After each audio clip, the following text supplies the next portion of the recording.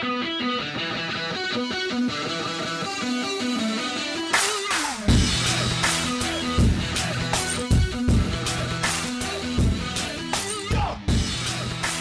right, guys, welcome in to today's episode of the Southeast Twos podcast. It is Tuesday, March 19th, 2019. On today's episode of the podcast, another NCAA tournament region preview like we did with the Midwest region before. What I'm doing is going through sharing our 30-plus minute discussions that we're doing on the March Into Madness podcast, which I host as well, putting them on here in their entirety. That way, if you're an SEC fan or fan of one of these teams in the field, you have a better idea of what your particular team is going to have to navigate to get to the Final Four in that particular region. So when you look around here, we're going to the West now. The Florida Gators, the only SEC team in that part of the bracket, and they will definitely have a tough road to Indianapolis if they want to get there, as the Gators will start off against number 7 seed Nevada.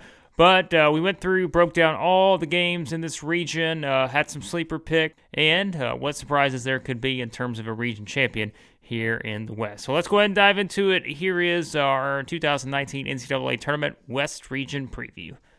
Ken, we are going to go to your part of the country, as everyone knows, your favorite place that there is of all the geographic regions, and that is the West. And we're going to head out there to talk about what's a fun, and also there's a lot of sort of interesting storylines, I think, with this particular region. When you look at the teams that are in it, and maybe a region where we could see some chaos, I think, and that's what everybody wants in the NCAA tournament. But Ken, I don't think we're going to see chaos at the top, and that's where we'll start. As we do with all these, we'll break down each particular game, and then we will go through some very intriguing questions later on in the show to give you certain picks for some of our winners here in this side of the bracket.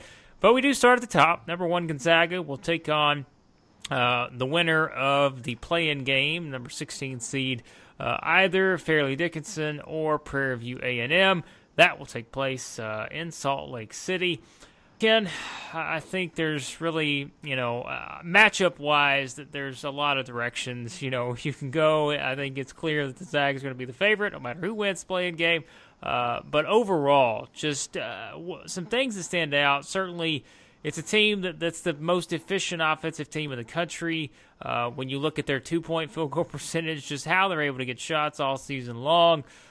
They have the intangibles, and I think that's something when you look at a national champion, no matter what conference they're playing in, everybody's going to have sort of that memory of the WCC championship game where they flat out didn't play well. But this team is certainly legit, and it could very well be one of Mark Few's best teams he's had there. Yeah, I think so, and I think it starts with Rui Hachimura and Brandon Clark. These two guys together average 36.6 points per game. It's a Gonzaga team that leads the nation at 88.8 points.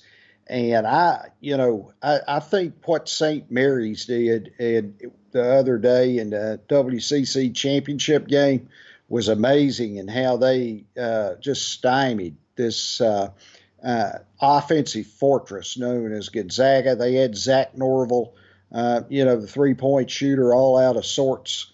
I just think that, this team has got the wow factor, the it factor, and the capability to win 6 in a row and cut down the nets in Minneapolis. Well, and for everyone, like I said a minute ago, and you just mentioned it too, game plan-wise, for everyone that's ready to hop off the Gonzaga bandwagon after they put up 47 points against St. Mary's in a conference championship game, couple things. Look around at other conference championship games. There are very high seeds in this tournament. Look at Tennessee. Look at Houston. There are probably others that I'm forgetting as well who simply didn't have it in their conference championship game.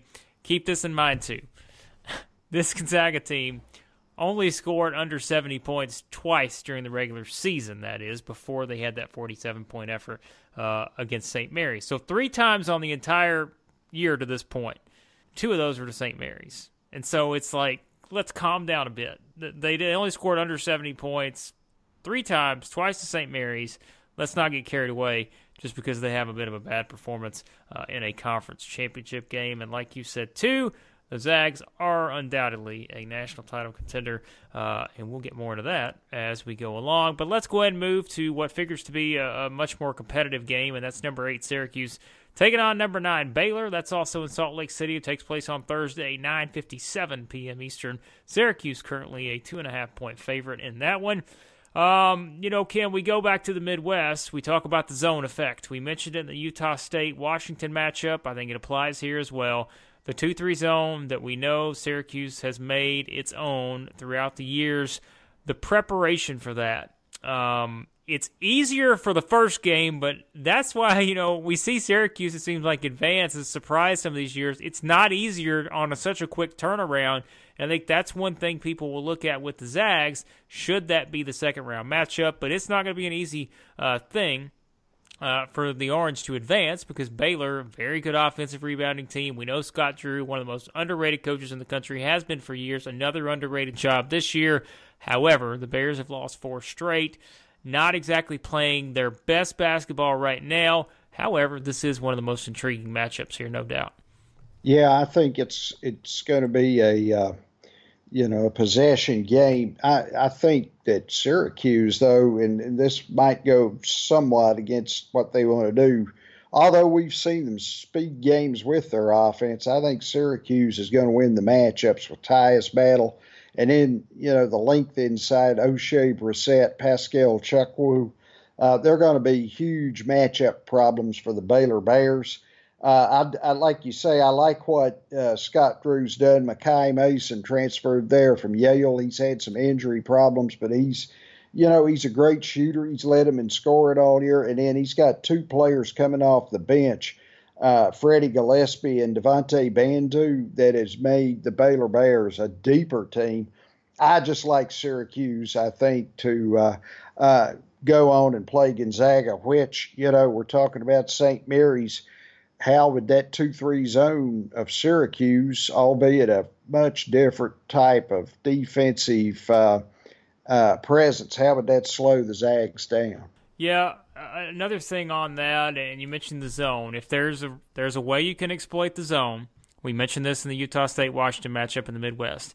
It's rebounding. It's offensive boards, being able to get extra opportunities, and that's where I think Baylor has the best shot here. They have to find second chance opportunities. They have to be able to score, points on the offensive end in that particular way, because it's not going to be easy to get great shots here. With Syracuse, look at their schedule. They don't have many losses this season to non-NCAA tournament teams. A lot of their losses came to some of the, and really you can throw NC State in there as well. NC State was right on the bubble. Mm-hmm. Whether you agree whether it should have been or not, that's your opinion. But they don't have many losses to teams that did not get into this field. I think you look up and down it, there's only 3. Georgia Tech, UConn, maybe it's only, NC State. That's the other one I was thinking about. So really, like we said, 13 losses. But when you look at it that way, maybe they didn't get a ton of great wins, but they did get some really good wins. And a lot of theirs came in some of these games where they simply just couldn't find a way to beat some of these upper-tier teams for the Orange. So that is undoubtedly going to be a tough matchup for the Bears. Like we said, a team that really has played well throughout the season, but not necessarily playing their best basketball here over the past several weeks. Moving on down, we go to the number 5 seed Marquette against number 12 Murray State. That will take place in Hartford on Thursday, 4:30 p.m. Eastern. Marquette currently a 4.5 point favorite.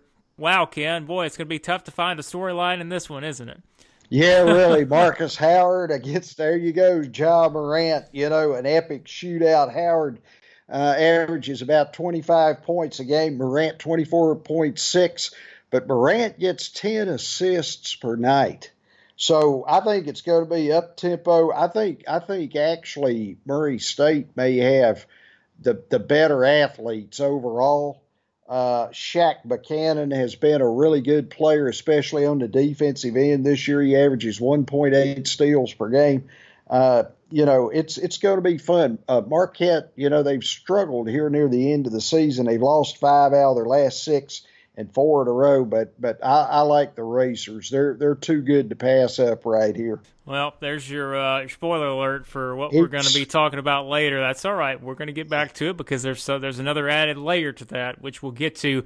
Yeah, the 5-12, we always know it's one of the most appealing upset potential matchups you're going to find on the bracket. And when you have Ja Morant, who is a top 3 draft pick for sure, there's no doubt it makes it even more intriguing. And here's the thing you look at too. Marquette's biggest strength is three-point shooting. It's Murray State's biggest strength defensively in how they've defended the three. They are 4th in the country, are the Racers, in holding opponents to an average of 28.5% from three-point land this year. So if you take away one of Marquette's biggest strengths, that can certainly kind of lean in your favor if you're Murray State. They can also force turnovers, and that's something that is always plays a role too. And hey, Marquette isn't the greatest when it comes to taking care of the ball, and they would be the first to tell you that. They've had many times this year where they've struggled to be consistent when it comes to taking care of the ball. Different types of approaches for these two teams, but pretty similar. When you think about Marquette, a perimeter-oriented team, whereas Murray State, takes a lot more shots inside the perimeter. They're 5th in the country in 2-point field goal percentage. But man, Ken, when you have two of the best players in the country scoring-wise going up against each other, I think you can throw out a lot of this statistical stuff just out the window because you never know when either one of these two guys are just going to go off. Right, and it's going to be fun. I think that Matt, he's got to be looked at now. People recruit off that Murray State sideline. When you look at guys like Mark Gottfried, Mick Croden, Steve Prohm, who are all there and now, moved on to other jobs. And he does such a good job. He's got such a good handle on the running game and transition and how to play. And then the Big East in general, I don't think it had, that great a year, as good a year maybe as they thought they would have. And even as Marquette struggled down the stretch, they never relinquished, their second place. Yep, and it's just, it is. We can talk all the stats we want, but everybody's going to be focused on two players in this game. And in those games like that, Ken, sometimes it can come down to the other players that decide how things are going to unfold. Undoubtedly, one of the most anticipated first-round matchups of this entire tournament. So you want to be sure to tune in there, 4:30 p.m. Eastern on Thursday. That is going to be a very exciting matchup. Moving on down, number 4, Florida State taking on number 13, Vermont, also in Hartford there on Thursday, 2 p.m. Eastern. We've liked Vermont over the years, Ken, and we've said it. You talk about John Becker, just what a job he's done with that program throughout the years. And they have experience. They have a guy in Anthony Lamb, 21.4 points per game. They are good at sort of preventing second chance opportunities. That's their strengths. But I think matchup-wise, this was not the best draw for Vermont going up against a Florida State team with that defense. They've only lost 2 games since January 20th, and guess what? Those 2 games were to Duke and North Carolina. I like the Catamounts. Like I said, it's one of those teams I think with a different draw would be a more popular upset pick. But, boy, the Seminoles are rolling, and they have – we talk about teams with Final Four potential, and we'll go more into that later on. There's no doubt that this team has what it takes to roll off a lot of wins to get there. Yeah, I think they're set up for a really deep run. I like the fact that Leonard is one of the most underappreciated coaches in the country. He built this program, pretty much from scratch. And now, as we've seen it move forward, it's a top 4 or 5 program in the ACC every year, which is tough, with Duke, Virginia, and North Carolina winding up as, the top 3 teams in the AP poll. Yeah. But anyway, the big thing I like about them, you can't game plan for who might beat you on offense. Fiondu Kabengele leads them in scoring at 12.8 points per game, but they've got 8 or 9 people between 7 and 12.8 points per game. So you don't know where it's coming from. On a lot of other teams, Terrence Mann would have gotten big numbers, but the teams wouldn't have been successful. So I like the Seminoles, man. I think, again, like you're saying, only 2 losses since I think the 1-4 start, and they flirted with beating Duke twice. It's that starting lineup. We think about what they did last year, and you get guys back that have sort of that experience from that type of run, that played big roles in that particular run. I think it adds another layer to this team, as well as they were during the regular season. I think they're prepared for this type of tournament, as we've seen here. Like you said, the success they've had in the past. Boy, it's just it's one of those things where Florida State's one of those teams you really got to keep an eye on here, just based on how the bracket unfolds there in the West. All right, Ken, next up, number 6, Buffalo will take on the 11th seed, which will be either Arizona State or St. John's. These games will take place in Tulsa. Of course, the Arizona State, St. John's take place in Dayton. Let's turn our focus to this first 4 game first. And I know you're a Conference of Champions guy. You're someone who watches that conference more, and it's one of those deals where I don't think anyone thought ever that they were going to get 3 bids into this tournament based on how the season went. I will say this. If I had to pick between one of those 2 teams that I think should have gotten the tournament and should not have gotten the tournament, I said to you while we were at the SEC tournament, I've said it for a little while now, I just didn't understand the St. John's thing when you look at their overall resume. No. I didn't see it. And that's, again, I am not someone who dives into every tiny little facet of every little ranking that's used and metric and all this. You can compare. You could do that for every single team, and you're going to find a different argument based on a certain metric here or there. But I just didn't see it with St. John's, and that's not just the eye test. That's other things involved as well. But I just didn't see it, and them getting in over a team like UNC Greensboro, which was the first team out, I didn't see it. But guess what? We've said that about other teams in the past too, and what's happened is we've seen some of those teams win a couple games in this tournament, and it's like, well, we're not really having that argument anymore. And it's not, it's something we could argue about a lot, but guess what? They're in the tournament. They are in this field, and they have an opportunity to play, for a chance to take on Buffalo, which would certainly be a very fun matchup. But, that's kind of how I look at it, Ken, the non-Buffalo side of this. Arizona State, St. John's going to be a good game. You never know about these first 4 games, but I feel like there is sort of that unknown, unpredictable effect when you get 2 teams like this that people made an argument for, saying, hey, if they don't get in, I don't think there's going to be a lot of people that are saying, oh, wow, how did that happen? Just because their overall resumes lacked a little bit of something. Yeah, really. I think Arizona State definitely belongs in here. When you watch Lugans-Dort, he's one of the more underappreciated talents of the country. He was a Pac-12 Freshman of the Year. And then, they've got Remy Martin on that point as a really solid, heady point guard with a good basketball IQ. You can really tell that Bobby Hurley has tutored him and has made him a better basketball player in the 2 years he's been there. And then Romello White and Zylan Cheatham on that inside. This is an Arizona State team that, averaged 77.7 points per game. Their defense improved this year as it was down to 41% in defensive field goal percentage. And I think a Sun Devils Buffalo game would be a really hot matchup. I mean, with Bobby Hurley against the school he coached there for 2 years. And then Nate Oates, I think he's another guy. He's got to be on everybody's radar because of the style of ball he plays and how tough his teams are. It's a senior-oriented Buffalo basketball team. They've won 4 out of their last 5 games, and I think C.J. Massenberg is going to be a tough matchup, for either the Sun Devils or the Red Storm, although I think Arizona State's going to run them to the curb. Well, like you said, the NCAA, boy, they do all this by accident, don't they? Yeah, by accident. I wonder, why do they think people are oblivious to all that? I mean, it's an insult to your intelligence to think out loud. Well, when you're talking about intelligence, I don't necessarily think that's the first thing you go for when it comes to the NCAA at times. That the Buffalo Arizona State would certainly be intriguing in terms of just kind of looking at it, and you do feel like it sets up really well for Buffalo.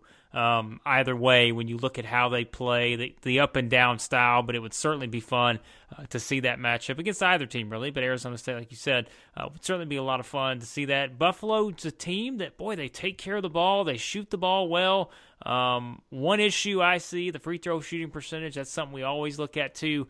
They're not great at that. They're 249th in the country in that. Maybe if they get deeper into some of these close games against tougher competition, maybe that becomes an issue. But I do like the way it sets up for Buffalo, no matter which team advances. But it will be an intriguing matchup at least, and certainly I think everyone's kind of, St. John's fans aren't hoping it happens, but I think a lot of people would love to see Buffalo against Arizona State in that particular matchup. Going on to the next one, number 3, Texas Tech against number 14, Northern Kentucky.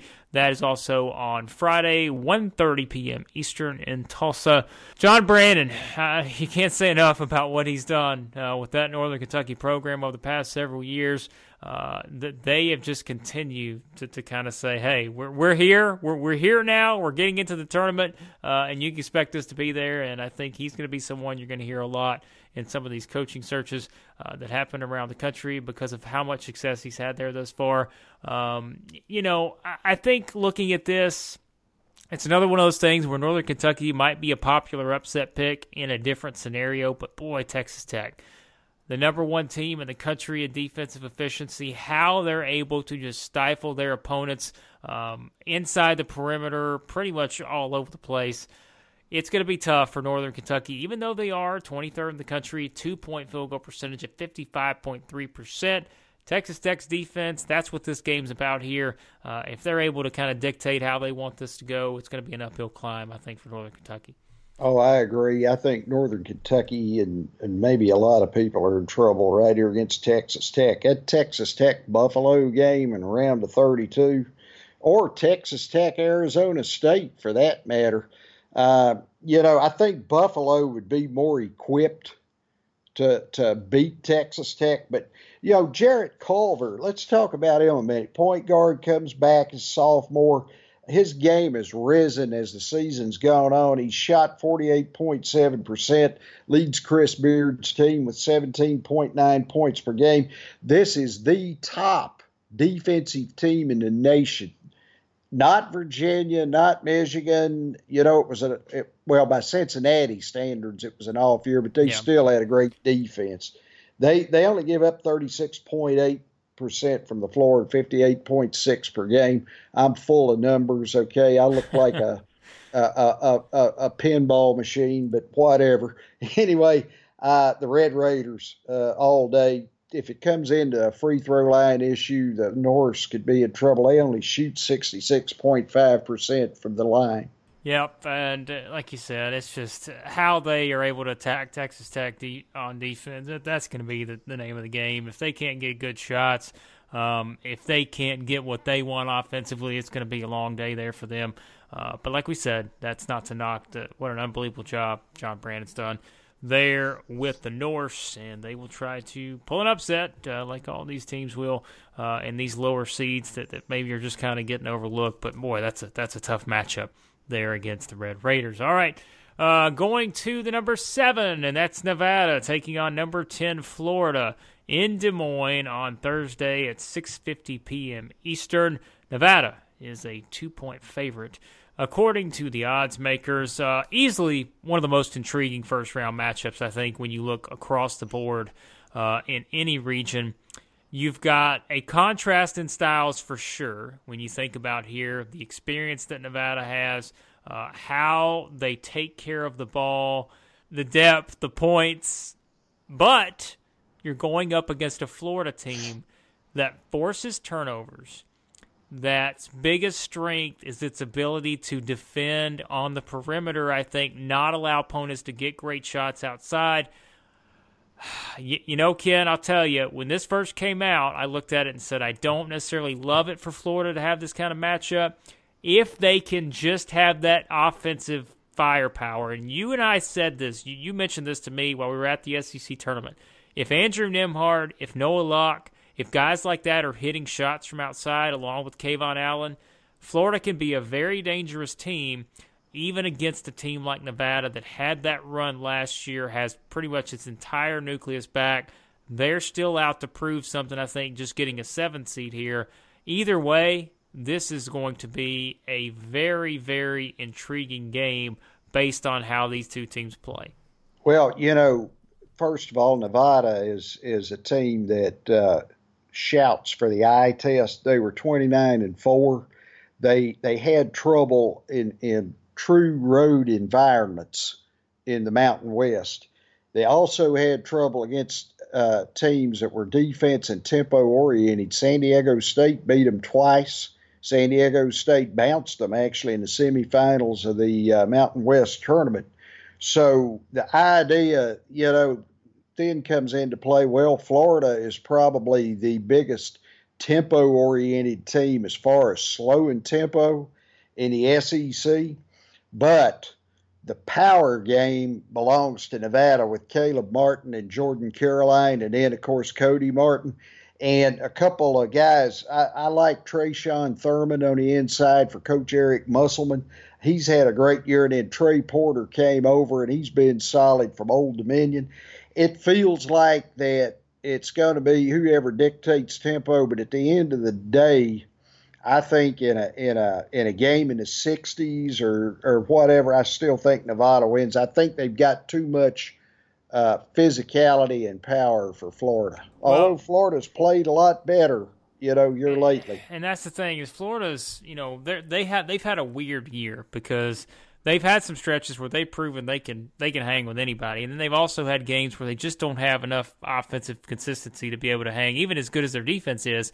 And I think that's what it's going to come down to. Florida's got to hit shots earlier. I told somebody as well on another podcast I was doing, if Florida can't afford to get down early in a game like this, you looked at that LSU game in the SEC tournament. They got down early, Florida did, still able to come back, but that was against a much less experienced team. In these kind of situations, I just don't think Florida can afford to get down, let's say, double digits early. It's going to be much harder to rally against a team like this that can just explode offensively like Nevada can, has all those different players that have been in the spot before. So that's going to be the key there for the Gators in that matchup. All right, to wrap up the first round matchups here, number 2, Michigan against number 15, Montana, also in Des Moines on Thursday, 9:20 p.m. Eastern. Michigan, a 16-point favorite at the moment. I think it's another case, Ken, of Montana in a different scenario, maybe. I don't know, but I still look at this and think if we're looking at all the 2-15 matchups, I'm not saying Montana is going to upset Michigan. Please don't take it that way. It's not. I just don't see that. I don't think it's going to happen. But I do think Montana has the best chance of the 15 seeds to pull off that 2-15 upset that happens occasionally. And here's why.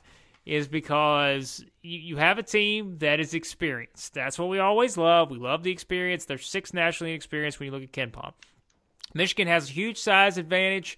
Their style of play, the John Beilein effect, Michigan's defensive efficiency. We said Texas Tech's number 1 when it comes to defense. Well, Michigan's number 2. And they don't beat themselves. Michigan doesn't. They only turn it over 9 times a game. That's the best of any team in the country. But Montana shoots the ball pretty well, and I think it's a kind of scenario where everything statistically, and I don't want to say everything, but there's a lot of things statistically that go in Michigan's favor. But Montana is one of those teams we've seen that can kind of just sort of be a thorn in your side in these types of games. If Michigan, who has been inconsistent as of late, if they're not kind of hitting, and this is not, we talked about teams, maybe it's one of the coach's best teams. This is not John Beilein's best team he's had there. Montana, they can make things interesting here. Yeah, Montana's a good offensive team. They're in the tournament here for back-to-back years, and I think this is a rematch because I think they played Michigan last year. I should have checked that out. But anyway, The Grizzlies shoot 49.6% from the floor. They're very guard oriented. Travis DeCure is another one of those coaches that's on the rise from what he's done here with the Grizz. I think what they've got to do is they've got to take Ignas Brazdeikis out of the equation somewhat for the Wolverines. I'm not sure anybody can do that totally. He's a very skilled player, Canadian player. With really good polished fundamentals. Key thing is the Michigan defense is third in the country in limiting points at 58.8 points per game. Like you say, Des Moines, Iowa, not that tough a trip from the state of Montana. I kind of like, I tell you, I'm like you, I kind of think if Montana can keep this game interesting and get it down inside of 8 minutes, they've got a really good shot to win here against the Wolverines. Okay, and you said it, and I was going to hold it off because the reason I think both teams are different from that matchup last year, and that's what I was going to get to. I wanted to see where you were going to go with it, but you look back at that game last year, 61-47 was the final. They just sort of felt like different team. Montana got out to a really good start in that game last year too, and I remember that they got off pretty nice little start. Michigan made a run. Wasn't a whole lot Montana could do offensively after that, and they had problems with them there when you looked at it. But I think you got kind of a different sort of setup here when you look at these two teams. I don't know. Again, I'm not going to sit here and say they're going to pull the upset, but I will say that of the 2-15 matchups, this is the one to probably keep your eye on just because two teams have some familiarity with each other, and knowing that Michigan defensively is got it, but Montana's also a pretty good offensive team, and they may be able to cause some problems there depending on how things unfold in this particular matchup. All right, Ken, to the fun part. Let's go through, as we do on all these, several questions to kind of give some insight into what we think is going to happen as we go throughout this entire region, not just in the first round. Let's start, as we usually do, with your most anticipated first-round game. Well, this one's got lots of possibilities. But I'm going to stay with Nevada and Florida. I think, like we broke down, the matchup between Florida's defense against the power of the Nevada and also the experience of Nevada plus Eric Musselman. You don't think those Wolfpack players are going to be playing with a chip on their shoulder after being a 7 seed with a 29-4 record, as good as they've been this year? Yeah, they are, and since you took that one, I'll go to the other one, I think, which is probably the next most obvious one, and probably the favorite for a lot of people. Just Marquette versus Murray State. I mean, Marcus Howard, John Morant. It's just that's a game that could get fun. Either or. Yeah, right, exactly. There's no perfect selection. But, too, if Buffalo plays Arizona State, that could equally be in the mix because of that storyline there with that one. So several great picks, no doubt, for the most anticipated matchup in this region. All right, Ken, your upset pick. I think you may have said it earlier, but let's go ahead and hear it again. What's your one upset you're going to go with on this one if you had to pick one? Oh, the Racers, John Morant. I'm on the jaw train, man. Again, I love this kid. I love to watch him play. I love his spirit. I love his passion. Marquette, they've been in a downward spiral. I don't see any reason why, they would. I don't see any reason or any way for them to turn this around now. And I'm going to tell you this, Murray State is a better basketball team than probably half of the teams they've faced in the Big East. Well, I think that's the one I would go with just because, not just the 5'10", but you said it. I mean, Matt McMahon, tremendous job he's done at Murray State, and Morant, he's just someone that can completely change the game, as can Marcus Howard. But I think Murray State's defense and their ability there, that's the one you go with. It seems like, because I think if you go with Florida, Nevada, I don't feel like it's a huge upset. Now, it's right. One that I think Nevada's the favorite, and rightfully so, but it wouldn't be a huge upset, so I think Murray State over Marquette would be. I was going to ask you, would you consider Arizona State over Buffalo a huge upset? Well, I mean, I think it would be an upset. I don't know how big of an upset it would be because I just, again, I think it goes back to Arizona State, which is a team that doesn't have a bulletproof resume and was right there on the line in terms of getting into this tournament. So Buffalo, as well as they play, I think it would be a little bit of an upset. A huge upset. I think sometimes maybe it's just hard to say that because, like you said, when Arizona State plays its potential, it's a team that can be pretty good, as we saw earlier in the season. So that should be good, and if we get that matchup, certainly the storyline there is one that everyone wants to see. All right, Ken, let's go to the next one. The 7th seed or lower that can win multiple games in the first round. Not saying it's going to happen, but if you had to pick a 7th seed or lower that can win multiple games, who is it? Nevada. I'm on the Must bus. I'm on the Jai train and the Must bus. I've got plenty of transportation. Yeah. It's just the experience. It's the players we've talked about already.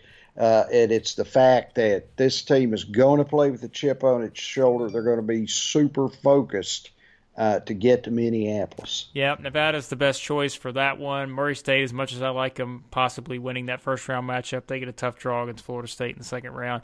But I will say this too. You said it a second ago. Arizona State. I just think it's a tough. Even if they had beat Buffalo, it's tough to come past Texas Tech, and I think that's the problem. I think they would have a much better chance than St. John's with that scenario. So, yeah, Nevada's the best choice here, and I think it's a pretty clear choice. If you have to pick a 7th seed or lower that can win multiple games in this part of the region. All right, Ken, how many teams could actually win this region? What's the number of the teams you think have a legitimate shot of winning this region? Well, I'm going to stay with Gonzaga. I'm going to say Michigan. I'm going to say Nevada. I'm going to say Texas Tech. I'm going to say Buffalo. My favorite, though, my pick to win the region is the Florida State Seminoles. There you go. You've got the Seminoles winning it. In terms of how many teams I think could win it, I would probably go 5, and that would be Gonzaga, Florida State, Texas Tech, Michigan, and Nevada. Yeah. And I think, that would be my 5. The pick to win this thing, I am going to stick with the Zags just because they've been a team all year long, throwing out the performance. Like I said, I think there's going to be way too many people that read into that championship game performance against St. Mary's and really sort of go the complete opposite direction. If you look at their numbers, if you look at what they've done all season long, I don't know if people remember this, but they did beat Duke, and it seems like that's what everybody measures everyone by at this point. They beat Duke, and if a team like that can prove itself in that type of situation, I don't care when the game was played this season, I really like their, and I kind of like their matchup. Like you said, Gonzaga, Florida State, to me, that's what I would have in that Sweet 16. That's going to be the toughest matchup, I think, for the Zags. I think they would match up well against whoever came out of the bottom of the part of the bracket. So I will stick with the Zags, but I think, that Gonzaga Florida State could be the one that decides which team advances to the Final Four out of this region.